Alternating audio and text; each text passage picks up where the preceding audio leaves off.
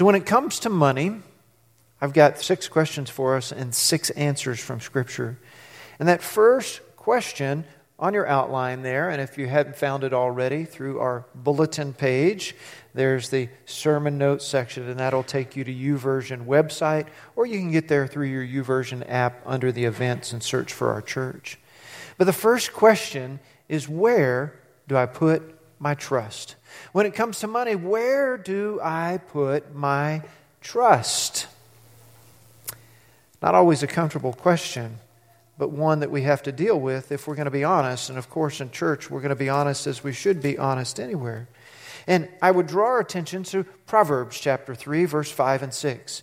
Some of you know that. Some of you might even be able to sing it to me. You memorized it in a slightly different version. But notice what it says there. It says, trust in the Lord with all your heart, and lean not on your own understanding. In all your paths, submit to Him, and He will make your path straight. Think about what that says to us, just as a basic and foundational scripture. Trust in the Lord with all your heart. It's about your motivation. And lean not on your own understanding. It's about your mind. So your heart and your mind are not based on what comes natural to us, but the faith that God calls us to. The faith to trust in Him no matter what. It's a matter of heart. So what's the hardest thing for you to trust God with?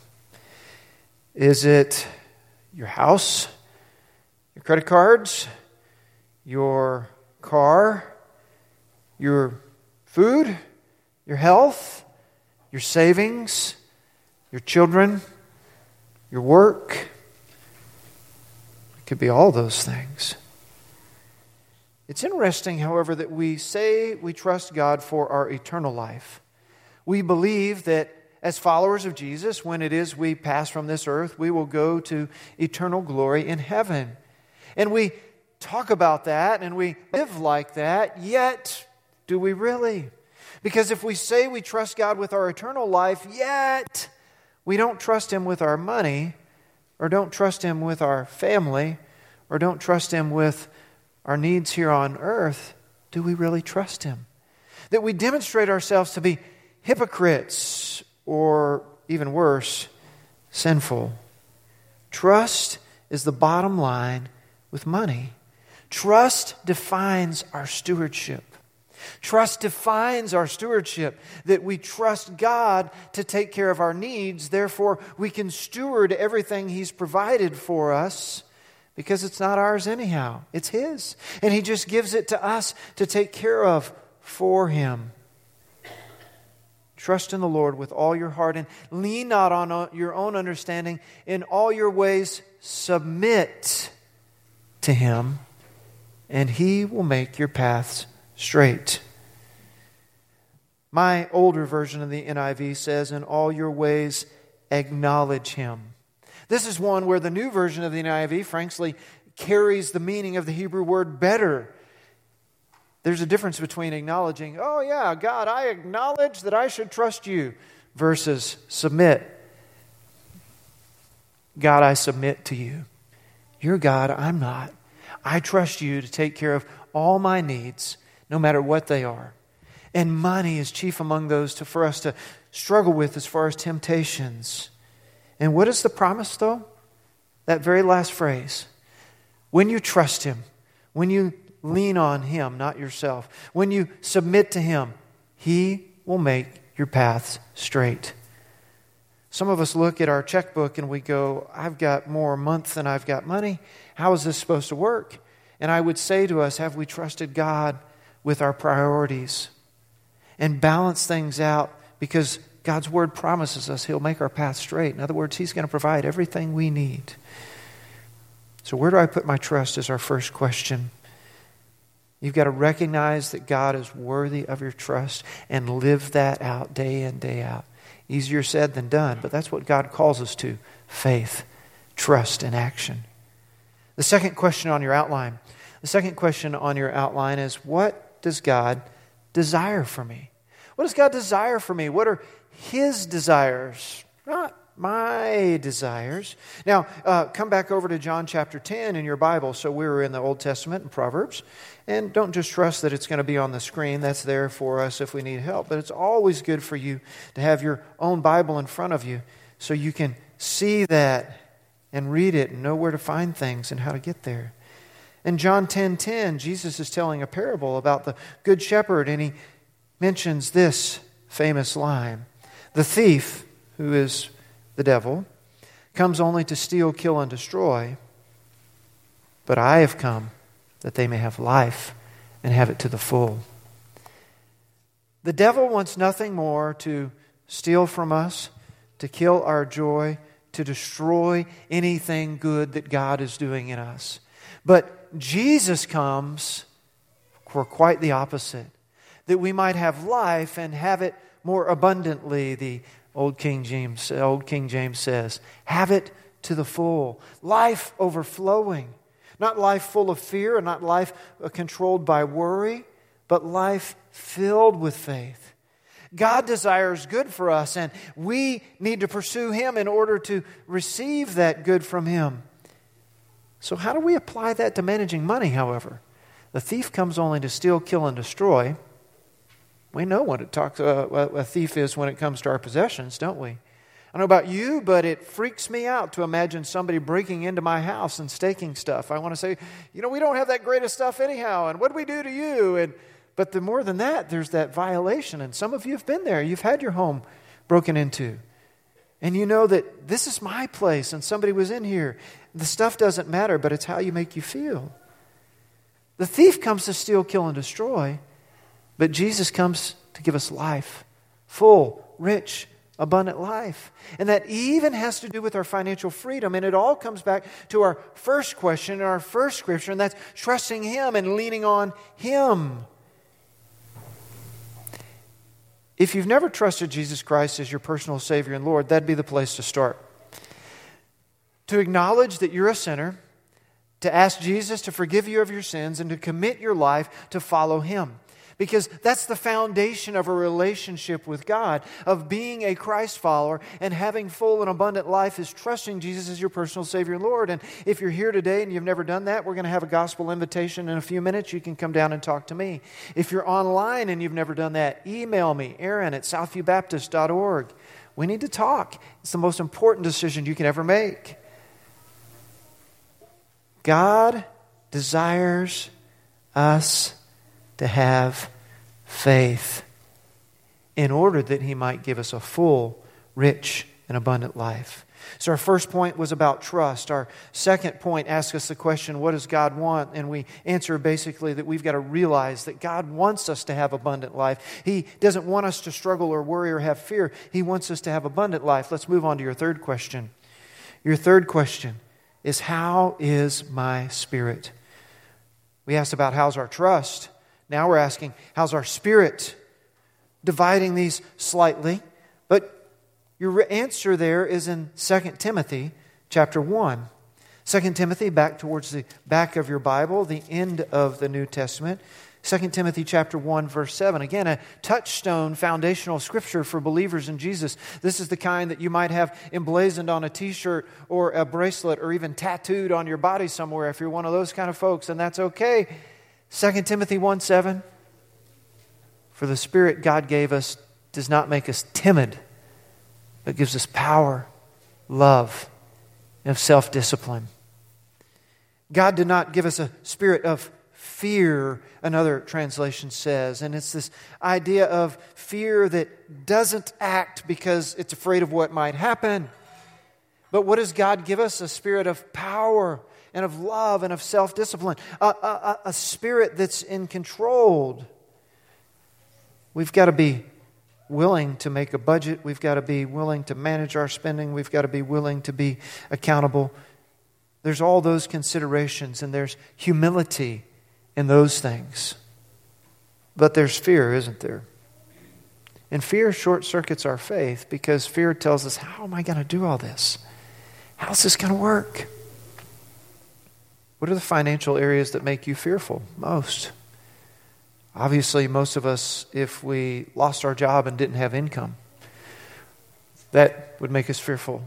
Maybe it's that you aren't giving faithfully to the church, as you know, you've heard about tithing and you know you ought to do that, and you think, how can I afford that? And you're fearful for that. Whatever it is, I would counsel you to do what the Bible says. Like our last verse, and that is surrender and trust. And the last verse, knowing that God is going to bless us abundantly. In this verse, knowing that God gives us a spirit of power and of love and of self-discipline to manage our money because it's really His money. And surrendering our pride and coming to Him humbly and coming to anyone else humbly that we might need help with budgeting, or we might need help with accountability. And maybe we need to do something like Financial Peace University or go to a class where we're among others that have these same questions in order that we might get these answers and in order that we might be together in this process. So our first point was about our trust. Our second point was about what does God want. Our third point here was how is our spirit? And that's about replacing our fear with faith. Now let's get to our fourth question. What are my motives? All of these points in my previous two sermons in this Inbox Zero sermon series has not been about the practice so much as about our heart, our motives, and our priorities. And if you're in your New Testament there still, turn over a few pages to your right to get to James chapter 4, verse 3. James chapter 4, verse 3. This was in our sermon last week, but we come back this week with just this single verse. That when you ask, you do not receive because you ask with wrong motives. You may spend what you get on your pleasures. Now, we've got to have a balance there, of course, that God tells us to ask Him. God tells us He'll give us the desires of our heart. But if we're always asking with our own motives and our own pleasures, and not according to God's will, and not according to the needs of others in our life, we may not get. It says so right here. So it's the mind governing the heart. We definitely need a budget when it comes to our finances. We need help developing it. We need help and accountability and sticking to it, and we need a plan to do that. But behind all this is our motivation. When we create a budget, when we think about managing our money, we have to think about, what does God desire for my money? Oh, wait a second. What does God desire for His money that He's entrusted me to steward?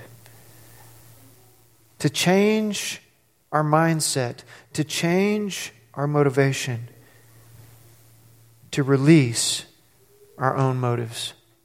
And this is a point where we may have to confess. If we haven't already, at this point we may need to say, God, I am asking you to forgive me for treating it like my money instead of your money. Maybe the reason I'm having trouble managing it is I'm managing it as if it's my own as opposed to managing it as if it is yours, which it is. And if I get my mind right, and if I get my motives right, then my heart might be right. Some of us, it's our head that leads in decisions. Others, it's our heart that leads in decisions. I don't know what it is for you, but one way or the other, Satan's going to attack you at the one that leads. And you need to ask God to overcome the lies of Satan, who comes to steal, kill, and destroy, in order that you might submit to God, in order that you might be filled with faith, and in order that you might manage your money, manage God's money according to His desires for your life. Let's move to your fifth question. That's, what does God promise about my needs? This one, if you know the Scripture, you might see this one coming, right? Granted, you got your outlines and you can see it coming literally. And that's, if you turn over in your Bible a few pages to the left to get to Philippians chapter 4, verse 19. And my God will meet or supply all your needs according to the riches of His glory in Christ Jesus. All your needs. And all means all. Everything you need, God has promised to provide. If God is not providing for your needs, that means you must be spending some of the money He's given you on your wants that aren't your needs. That means somewhere along the way, God is trying to teach you need to pay attention. And my God will meet all your needs according to His riches in Christ's glory.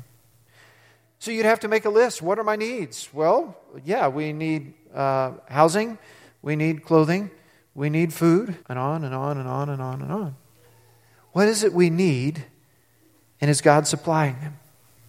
It's a hard question to struggle with, frankly, because we don't want to admit these things that I think I need are really just my wants. We've talked about my trust. We've talked about God's desires. We talked about my spirit. We talked about my motives. And this fifth point is about my needs. The bottom line there is we've got to request God to supply all our needs. We've got to ask Him to do what this Scripture says. He knows our heart. He knows our minds. He knows our needs. And He promises to provide them. Have we asked Him? Have we submitted ourselves to Him based on what He's already provided, that we might order it and manage it in the way that He would have us order it and manage it, rather than the way that we would order it and manage it, rather than it's our money, it is His money, and we are stewards of it. What God has promised about our needs. Let's move to your sixth and final question. Have I committed my money management to God?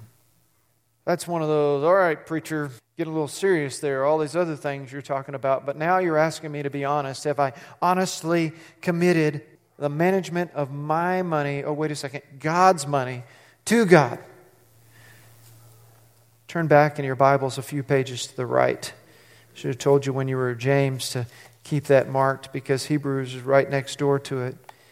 In Hebrews chapter 11 is what we call the Hall of Faith, and you would do well to read that and be inspired and see all those other biblical stories it refers back to.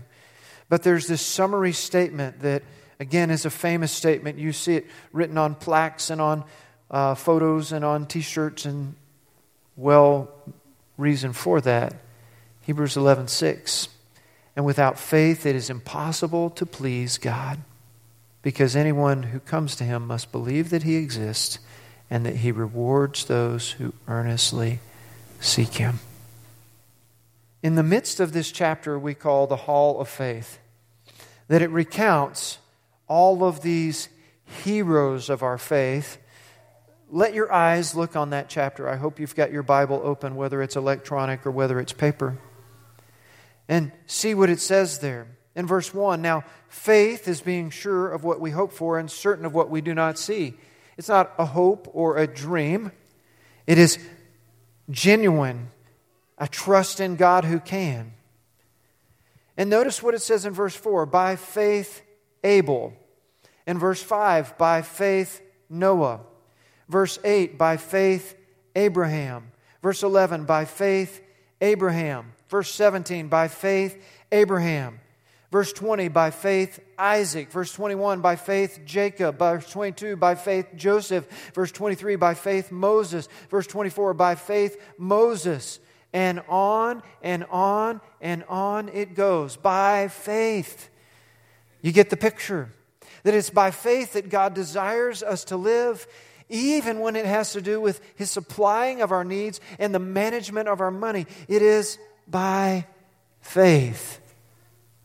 J. Hudson Taylor, a pioneer missionary to inland China, said, it's ours to obey and trust God with the results. It's about faith. We obey God and what He says to do in the management of our money and the stewardship of the resources that He provides, and trust God to take care of the results. Because without faith, it's impossible to please God. We've talked about trust and desires and spirit and motives and needs. And here, this last point is about our commitment, and that we respond in faith. We are Christ followers. And as followers of Christ, we live lives of faith. about managing money, and none of these scriptures said anything about money. Right. They're all about your heart, your mind, your motivation, and your faith. And those things determine how you manage money. Let's pray together. God our Father, we thank you that even though I didn't mention one today, the Bible is full of scriptures about money and about its stewardship for those who follow you. But beyond that are these questions of our motivation, our mind, our spirit, and our faith. And we come to you as your children and humbly say to you, Father, would you reveal to us where we lack faith in the management of our money, that you might change our hearts and or our minds and strengthen our faith that we can do what you would have us do. So, Father, we pray in the name of Jesus that you would set folks free today as they commit themselves to you. And Father, we pray not just freedom financially, but more so freedom spiritually. That any who's here who's never trusted Christ Jesus as their Savior would do so, and even those watching on video, and let us know. We thank you, God, for your faithfulness to us, and pray now that we would be faithful to you. In Jesus' name, amen.